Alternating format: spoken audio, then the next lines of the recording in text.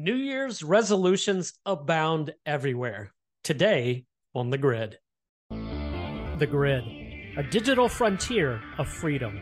It's our platform where we talk about faith, politics, and commerce, where we analyze current events from biblical and common sense perspectives. I'm so glad you knocked. The door is open, and we have answered. Come on in and welcome to The Grid. Welcome, believers, patriots, friends, and family alike. I'm Chris Coleman, the founder and CEO of the Kingdom Patriot Group, and welcome to our flagship podcast production, The Grid. But before we jump into today's topic and all about 2024 New Year's resolutions, let's first do a quick recap of the news in review. So sorry to interrupt, Chris. Due to your European vacation without Chevy Chase, we will forgo this week's news in review. We will continue this special New Year's edition of The Grid right after this. Midwest Glass and Mirror is a full-service glass and mirror company. Located in Stevensville, Michigan, this company serves both residential and commercial customers in Southwest Michigan and Indiana. In business for over 30 years, they are the glass and mirror industry leader and are trusted by homeowners, property managers, and commercial clients. Their mission is to exceed your expectations by delivering top-notch professionalism, integrity, and craftsmanship. I know one of the partners personally, and I can assure you he is a man of faith, a patriot, and loves God and country. He's a great example of American small business success due to hard work and an expert craft. Call 269-428-4464 or visit MidwestGlass.com today and ask how they can help you. Again, that's MidwestGlass.com or call 269-428-4464. Be sure to mention that you're a Kingdom Patriot. So in 2024, it is all about the future, and it is all about the hope. We talk a lot about that here at the Kingdom Patriot Group, and I'm sure everyone is talking about that because, hey, welcome to 2024. So what New Year's resolutions have you made for the year? I know I have my personal list, including leading better, financial management, investing, growing closer to the Lord, spending more time this year with my wife, weight loss, you name it. I mean, I've got a list. We all do. In fact, there's often no limit to the number of resolutions that we have each other. But I also have hope for this country, and I want to talk about that a little bit.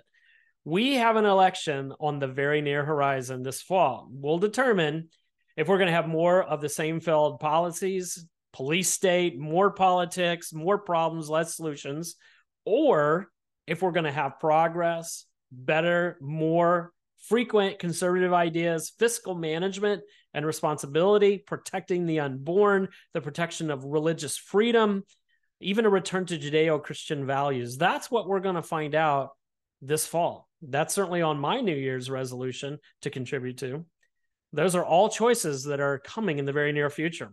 Will Dr. Sherry O'Donnell successfully capture the open U.S. Senate seat in Michigan and thus tip the balance of power in the Senate, or will the Democrats once again rule the day?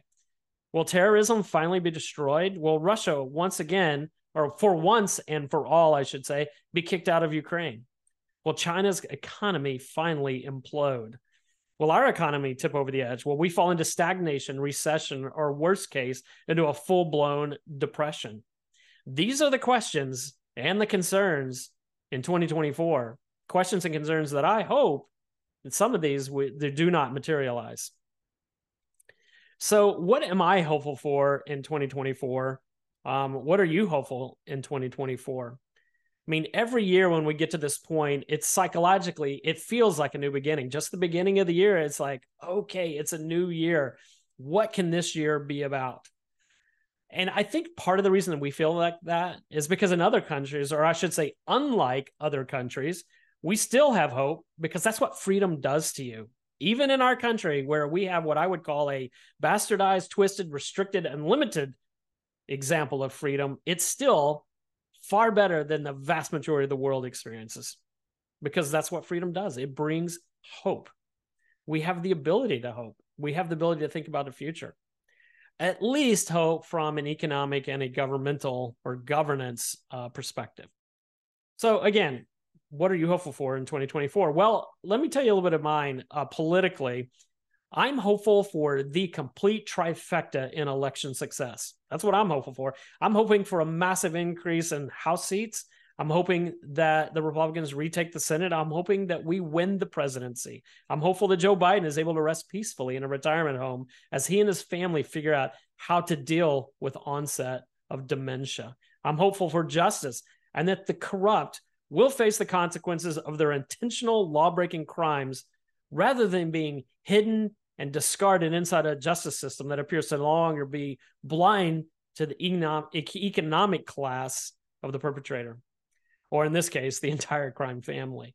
I'm hopeful for the opposite as well. I'm hopeful that those who have been unfairly targeted by the police state or by corrupt law enforcement will get their day in court and that justice will prevail, that justice will not elude them.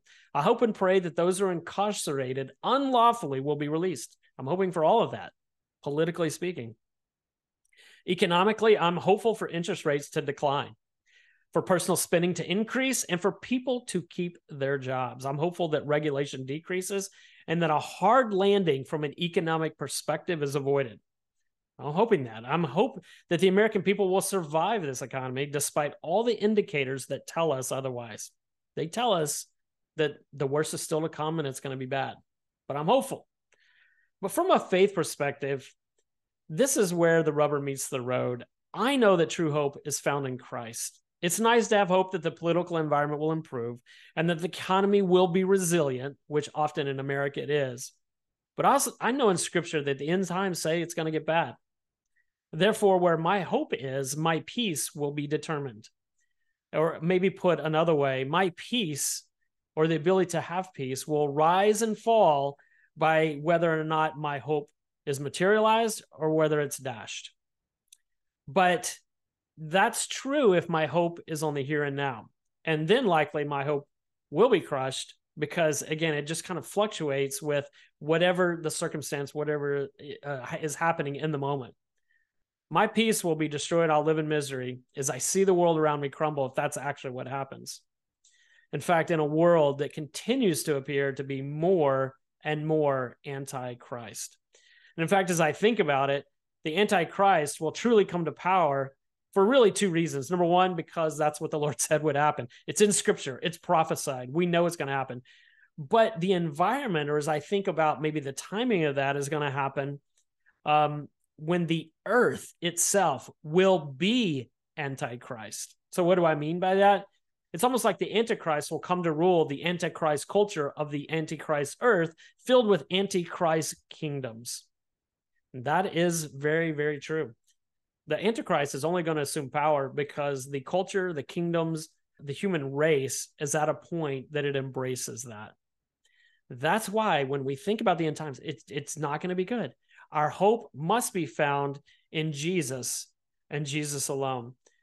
That's why when I think about Scripture and in Philippians 4, where Paul says that don't be anxious about anything, but rather with prayer and petition, with thanksgiving, present your requests to God, and the peace of God that transcends all understanding will guard your hearts and your minds in Christ Jesus.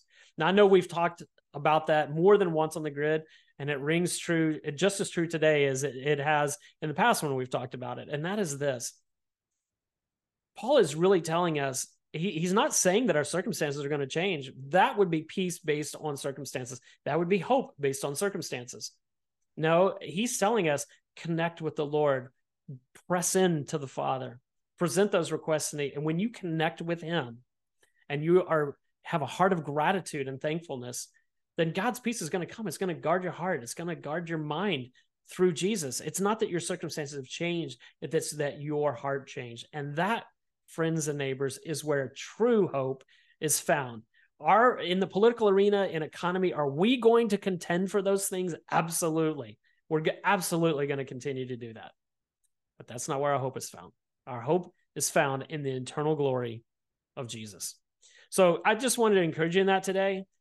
Our hope is in Jesus and in Jesus alone. So just a quick shout out and thank you again to our sponsor, Midwest Glass and Mirror. Remember, folks, your hope is found in Jesus Christ and Jesus alone. Let's make 2024 a fantastic year for each other. Let's all be encouraged through the Word of God. On behalf of Chris Coleman and all of us at The Grid, I'm Sean Griffin, wishing each and every one of you a happy new year. Don't forget to go to kingdompatriot.us to join the movement for faith and freedom. Make sure that you give us a 5-star rating on this show, because that is how we spread and broaden our audience. If you're just watching us, you can also listen to us on Apple Podcasts, Amazon Music, Spotify, iHeartRadio, pretty much any other podcast platform. Follow us, subscribe, give us a 5 stars, do everything you can to help us spread the word. And if you're only listening today, our primary mode of distribution now is actually on video. We sure would love it if you'd share us with friends and family. And as always, your membership is appreciated, your input is valued, and your voice is definitely needed.